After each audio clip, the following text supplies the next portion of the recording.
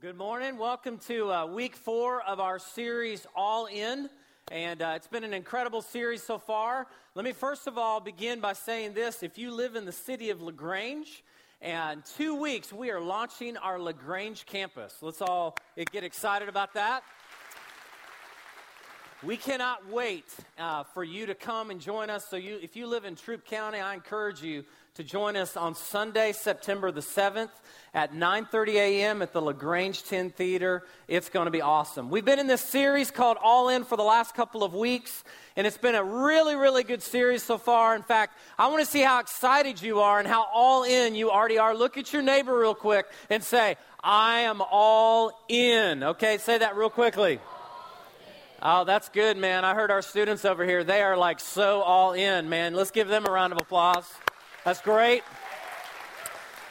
I tell you what, it's exciting because during this series, God's really been stretching us. And if you don't understand what we're doing, every year, once a year, we take an opportunity, usually 1 month out of the year, and we talk about the vision of our church. And the vision of our church is built on 4 things: gospel, grace, growth, and generosity.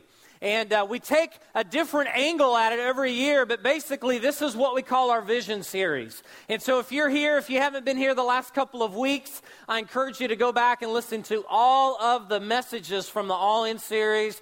It's just incredible. So today we're on one of the G's that I think is one of the most important to our church, and one that I think is most important sometimes to God, other than the gospel, is to talk about the G of generosity. Okay, so look at your neighbor real quick and say, oh my gosh, he's going to talk about money. No, I'm not going to talk about money. I'm going to talk about generosity, okay? So I had to say that because, honestly, today, if I stood up and said, today I'm going to talk about homosexual marriage, some of you'd go, that's much better than money. And if I was to sit here and say, today I'm going to talk about the issue of racism in America, you'd be like, oh man, I'm so glad he's not talking about money. Anything but money. Okay, so we're in this series called All In. Last week, I appreciate Jake Dukes. He's our Life Groups pastor. He came and gave an incredible message on the G of growth. And so if you weren't here, I want to recap real quick. First of all, when I am going all in, I am depending on Jesus to grow. That's what it means to go all in growth. He says, as we abide in Christ, we will grow. We will become more like Christ because we are depending on Him. Number 2, when I depend on His Word and I depend on His love, growth will occur.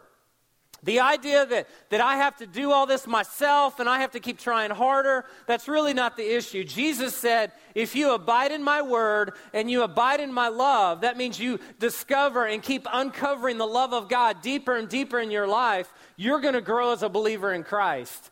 And then the third thing that he said that I think is so important, pruning prepares us for greater growth. That when we go through a season of pruning where we have to cut away things in our life and anything that keeps us from being fully attached to the vine will keep us from growing in our faith. And so last week we talked about that. But today we're going to talk about what does it mean to go all in the area of generosity. And I want to begin by making this statement to you. Isn't it ironic that the very thing that has "In God We Trust" on it is the thing that we struggle to trust God with the most? I mean, really, if you pulled out your wallet today and you pulled out a dollar bill and you were to look at that dollar that says, we as part of the United States of America, and then you see all those things and it says, "In God We Trust." And yet when it comes to the issue of money and generosity, we struggle in that area. You know, Jesus talked more about money in Scripture than he talked about heaven and hell combined. In fact, we know from Scripture, Jesus talked more about money than he did anything else except for the kingdom of God.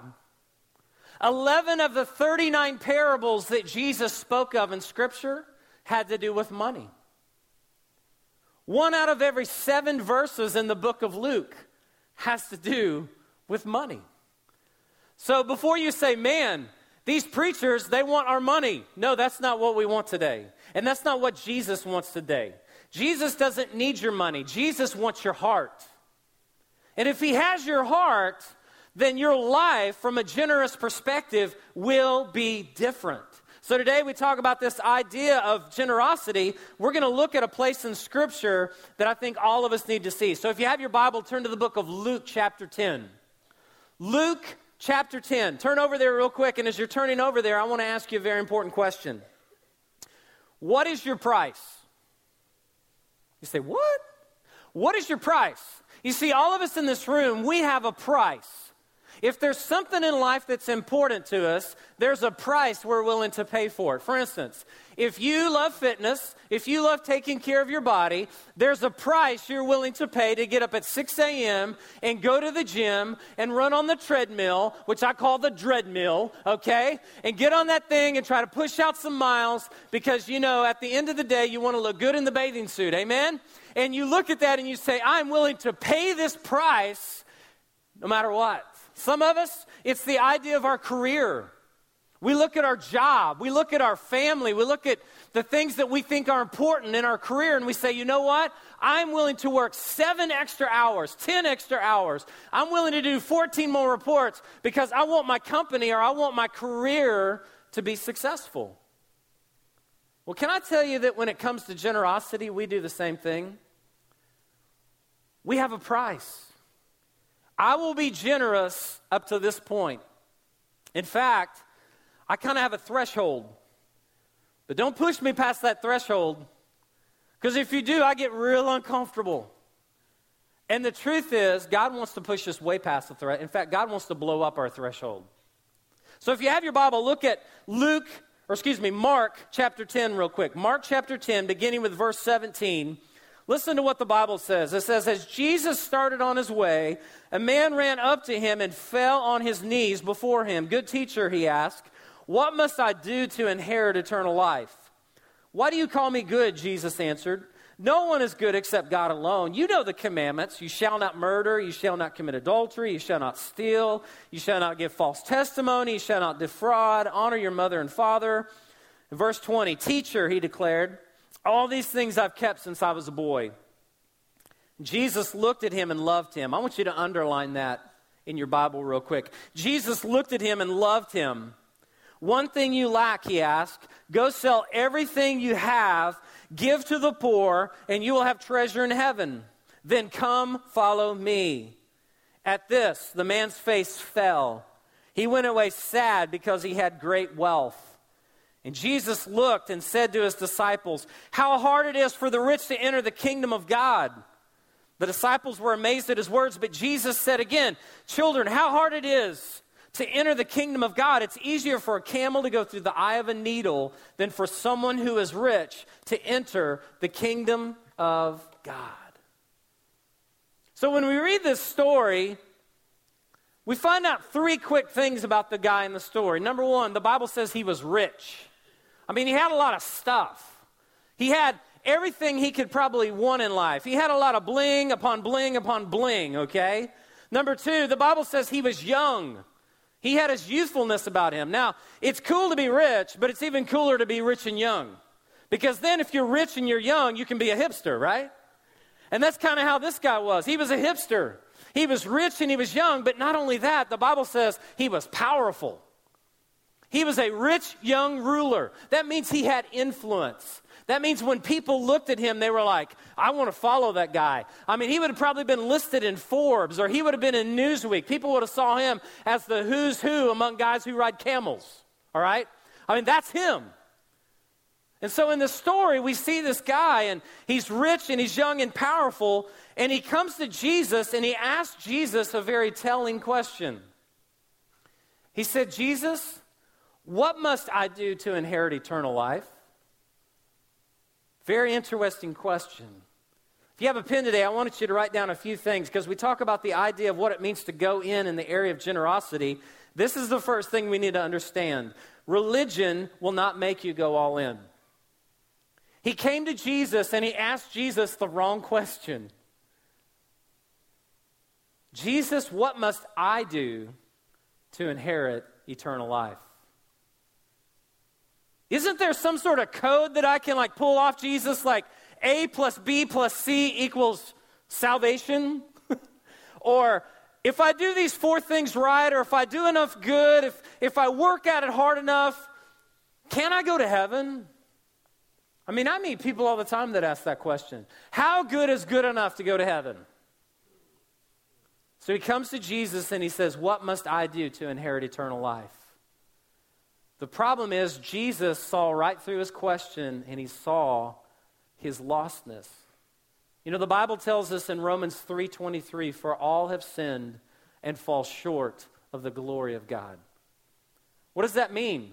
This guy came to Jesus looking for what he could do to earn his way to heaven. Like, that's what religion says, right? If I do enough things, if I say enough things, if I act right enough, I can be moral enough. And if I'm really good enough at being moral, then when I get to the gates of heaven, God's going to look at me and say, hey, come on in, man. You look pretty shiny. But the Bible says that's not true. It says, for all have sinned and all fall short of the glory of God. What does that mean? It means that we miss the mark. You see, if your life and my life were like a dartboard today, and you were to look at the very center of that dartboard, you would see this little area called a bullseye. And this verse gives us the idea that our lives are thrown at that dartboard, and even though we have the best attempt to throw and hit the center, we miss the mark every single time. And that's what Jesus said to this guy. He said, listen, you can try to inherit eternal life, but religion won't make you go all in.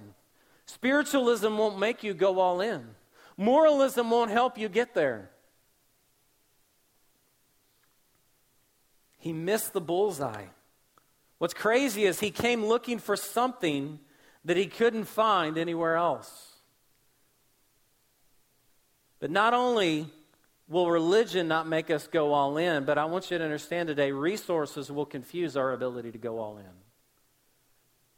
Because the Bible says when he came to Jesus, Jesus knew exactly how rich and how young and how powerful he was. And I have to think that in Jesus' mind, in the back of his mind, he went, this is going to be difficult.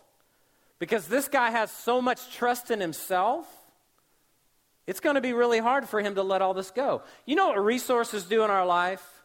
They confuse our ability to go all in many times. Because what happens is instead of having things, things have us. And God doesn't want us to live our lives that way. I mean, God's okay with the fact that he was rich and he was young and he was powerful. The problem is all those things had him. He didn't have those things. You see the difference? Resources will confuse our ability to go all in. You see, our greatest asset becomes our greatest liability if we don't use it for God's purposes. So he came to Jesus with all this stuff, and he was miserable because he had acquired a lot of things, but he could let go of nothing. In business, we would say he had too much overhead. He couldn't liquidate. He couldn't let go. And that's what resources do sometimes. When we've been blessed with so many things, they confuse our ability to fully go all in. And the truth is that the more God blesses us, the more God blesses you and I, the harder it is to keep those things from becoming idols in our lives. Jesus understood this.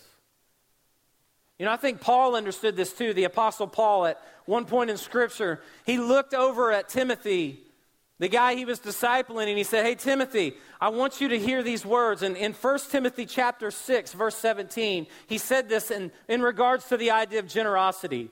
He said, command those who are rich in this present world not to be arrogant nor to put their hope in wealth, which is so uncertain, but to put their hope in God, who richly provides us with everything for our enjoyment. Command them to do good, to be rich in good deeds, and to be generous and willing to share. And in this way, they will lay up treasures for themselves as a firm foundation for the coming age, so that they may take hold of the life that is truly life. Now, if you're like I was, the first time I read this scripture, I went, whew, man, that's good, because he's talking about rich people there. I mean, he's talking about Bill Gates, like he just totally called him out. He's talking about like the guy that's in the top 3 of the Forbes magazine with like $4 billion. Hey, you rich guy. It made me ask a really hard question this week about myself. You know what that question was? Am I rich? So I did a little study. The average income in America is $39,000, which equals out to about $105 a day. This represents 4.5% of the world's population when it comes to income. 40% of the world's population, equaling 2.6 billion people, live on less than $2 a day. 15% of the world's population, 1 billion people, live on less than $1 a day. So here's reality. If you made $12,000 last year, you're in the top 10% of the richest people in the world. Look at your spouse and say, we're rich. I mean, you're just not rich. You're honking rich. We're honking rich. I love that word. If you made $70,000 last year, you're in the top 1% of the richest people in the world. You say, wow. What's even more startling is this. The average household income in Coweta County is $69,000. We're rich. Man, we're rich. I mean, I didn't meet anyone today who came to church at Southcrest and said, my goal was to find clean water. I didn't meet anyone who came in today that said, listen, is it okay if I come barefooted because I don't have shoes? We are rich. I mean, I walked in my closet today and I had the most difficult of choice. What color shoe am I going to wear today? There's brown and there's black. Right, men? That's about as good as it gets for us.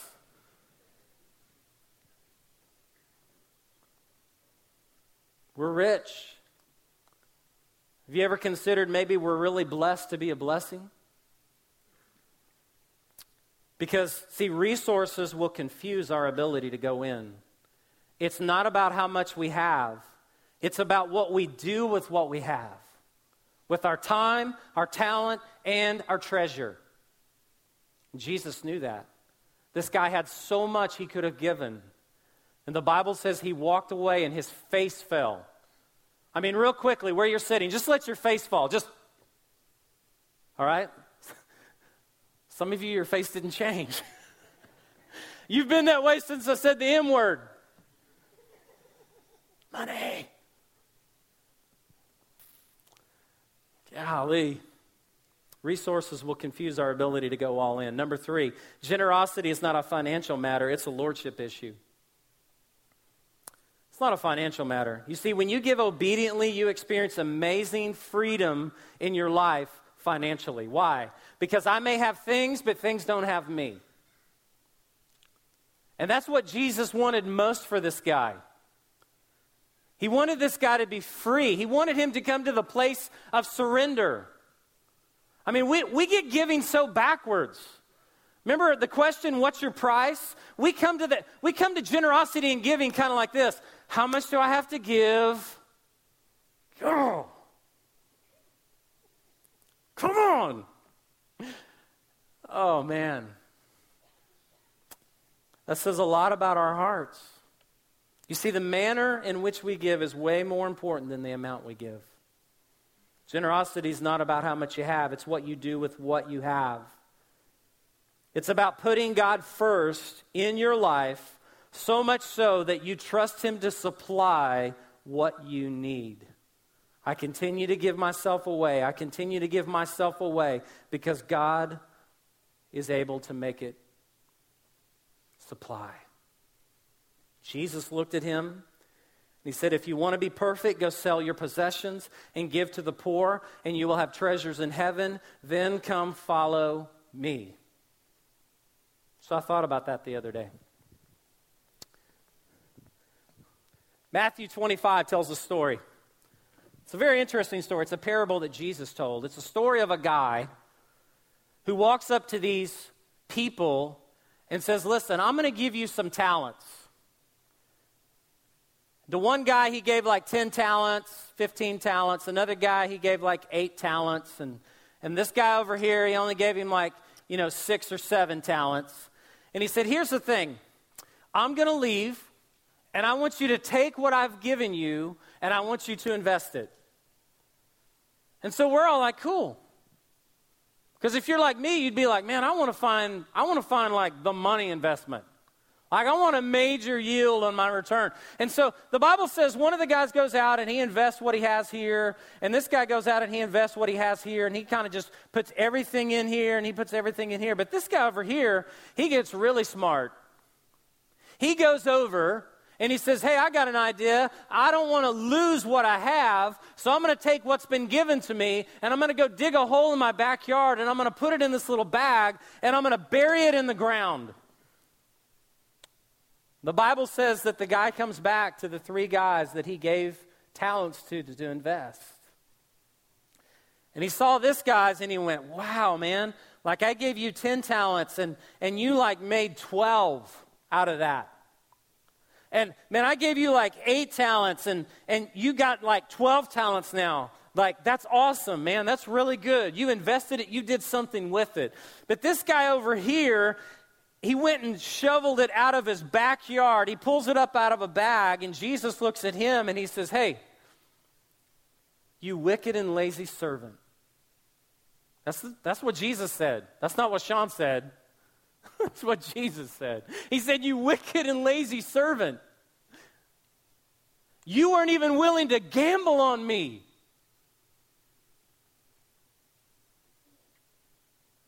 Can you imagine all that God's given us? All the resources, all the opportunities, all the influence, our time, our talent, our treasure. I mean, every single bit of it. He's given it all to us, and he's standing here going, do you really believe that if you take all this and you shove this across the table and you fully go all in, that I'm able to supply your need? So some of you are like, yeah, if you knew you had the winning hand. Well, let's look at that real quick. Let's see what we got here today. Ooh, I don't know. Maybe I should get some more jokers and get rid of this ace and this 10. Because I don't know. I mean, if I lay this hand down, I'm not really sure. I mean, what if I don't win? Guys, listen. God has given us the winning hand. It's not like we're playing with a bunch of jokers. It's not like you got all 2s. We're holding a royal flush. And he's saying, I'm all in, Jesus. So, how many of you guys feel bad for the rich young ruler? Raise your hand. Be honest. Jesus is harsh. I mean, come on, Jesus, slow down a little bit here, man. Like, get him started a little bit. Like, go kind of incremental. Say like, hey, rich young ruler, I want you to give 2% here. I want you to mess up your hair because you're too beautiful. And I want you to uninvite 4 people on LinkedIn.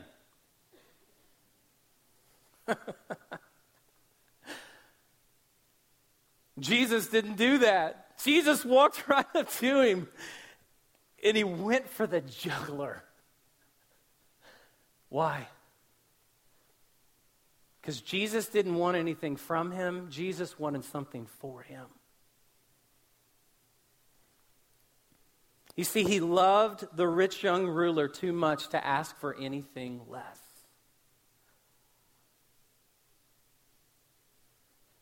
He loved him too much to ask him for too little.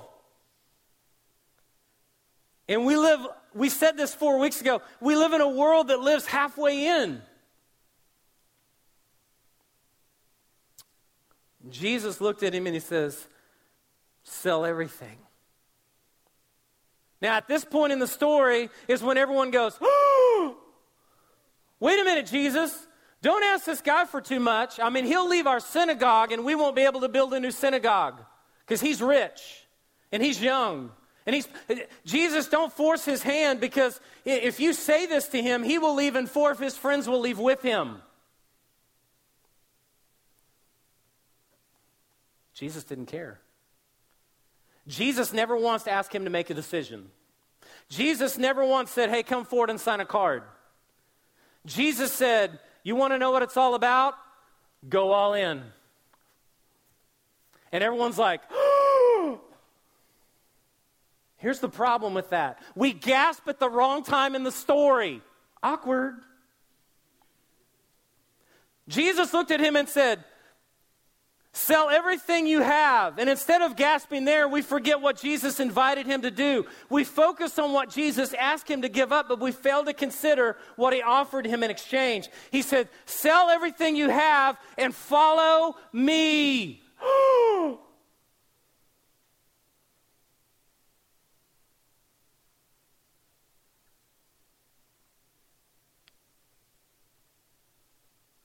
Do you hear what Jesus just invited him to do?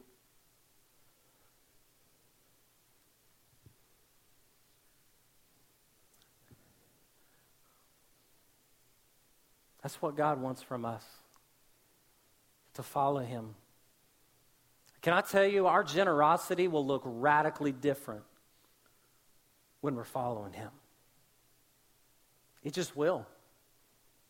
We don't sit around and worry about pocket change. We're more obsessed with life change. Jesus, I want to follow you. I want to follow you. Jesus invited the rich young ruler to follow him. And that's the point in the story where we should just gasp for air. You see, the real test of generosity is this. When you know what God has called you to do, what do you do with it? Because in this moment, we learn something about this. That if generosity is about lordship and not about financial matters, that we must understand that lordship is an all-in kind of thing. It's an all-in kind of thing. Who owns you? What owns you? I would rather be owned by Jesus than be owned by the stock market. I would rather be owned by Jesus than be owned by my bank account.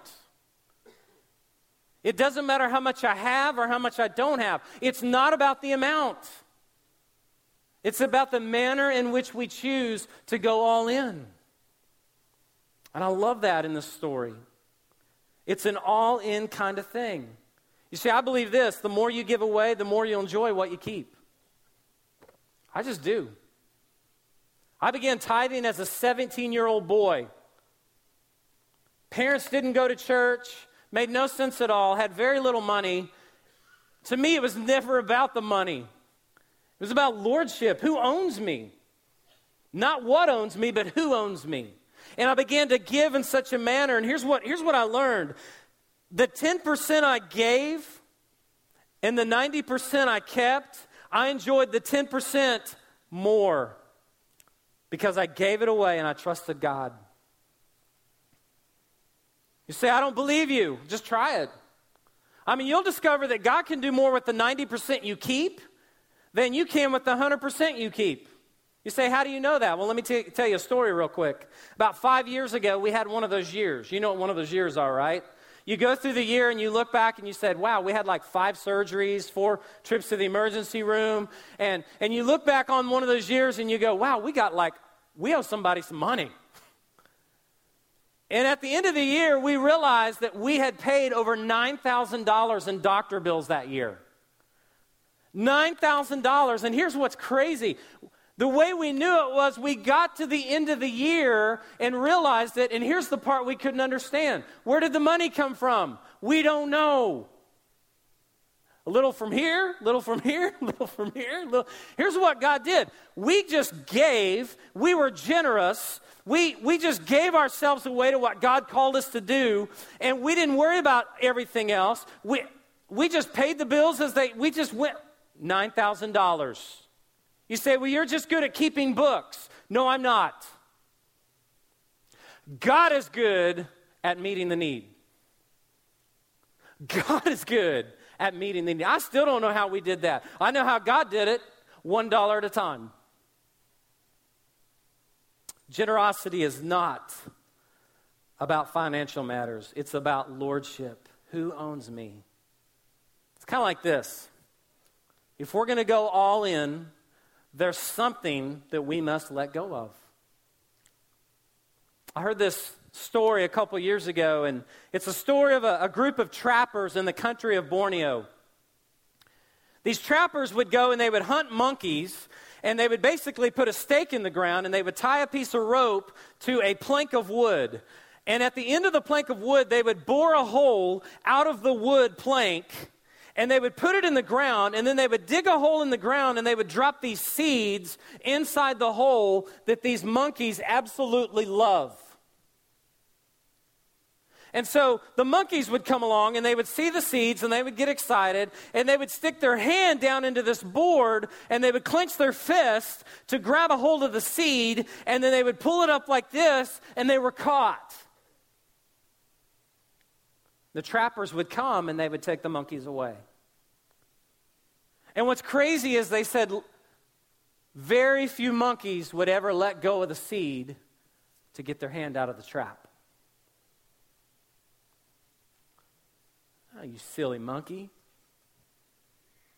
I mean, you silly monkey. What a stupid monkey. I mean, come on.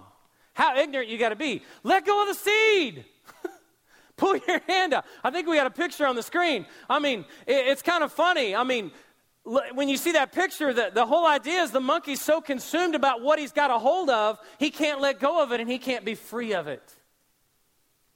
Stupid monkey. We do the same thing. We stick our hand into this culture and we say, man, I'm just going to hold on. I mean, honey, we may never get this opportunity again financially.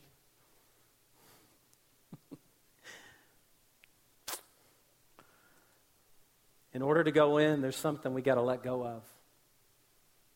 So as Paul Harvey used to say on the radio, I want to give you the rest of the story. Go back to Mark 10, verse 26.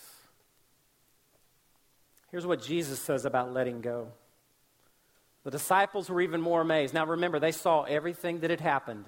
They saw this guy. They saw Jesus say, give it all, trust me, because until I have all of it, I really don't have any of it. So trust me in it.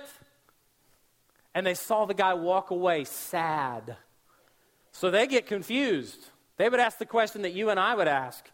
The disciples were even more amazed and said to each other, who then can be saved? And Jesus looked at them and said, with man this is impossible, but not with God. All things are possible. Verse 28, then Peter spoke up. Okay, this is a Peter moment. This is the moment when Peter opens his big mouth and says something really big that nobody else is willing to say. Why? Because Peter was all in. And he looks and he says, we have left everything to follow you, Jesus. Exclamation point.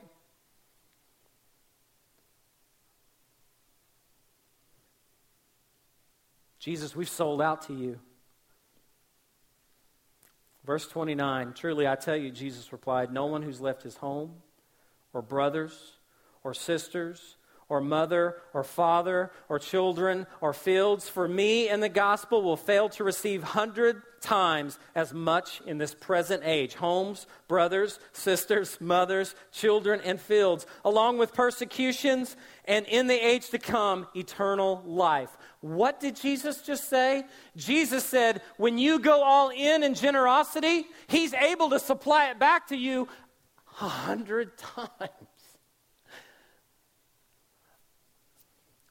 Whoa. When you let go of it, look what happens. Jesus gets involved and he says, hey, you trust me in this. See, here's the problem. We have a backwards, upside down economy that's not God's economy. Because here's what we think. If we hold on to it, somehow we will do better at managing it than God will. Our time, our talent, and our treasure. But I want to tell you what Jesus tells us from this scripture. You ultimately lose whatever you keep, and you ultimately keep whatever you lose for the cause of Christ. I'll give you a personal illustration. When I graduated from high school and started college, beginning of my sophomore year, I moved away from home to go serve at a church. 20 years of age, I packed everything in my car and I left. I haven't lived near my parents since I was 20 years of age. It's not that I didn't love them. I loved them. I loved my family. I'm the youngest of 5 children. I'm the only one that doesn't live in the same city where my parents lived. And I walked away, and I knew that God had called me. I knew that God had told me that, Sean, if you're willing to sell out and do this, like, you can just count on me. And so we moved away. Closest I've ever lived to my family is 3 hours. And I've lived as many as 22 hours away. But here's what I believe. I believe God will give it back to us. Why? Because I pushed all my chips across the table and I said, Jesus, I'm all in. I don't own my life. You are the Lord of my life. Jesus said, you will ultimately lose whatever you try to keep, and you will ultimately keep whatever you lose for the sake of Christ. I love that. So I ask you the question today, what's your price? Where's your threshold?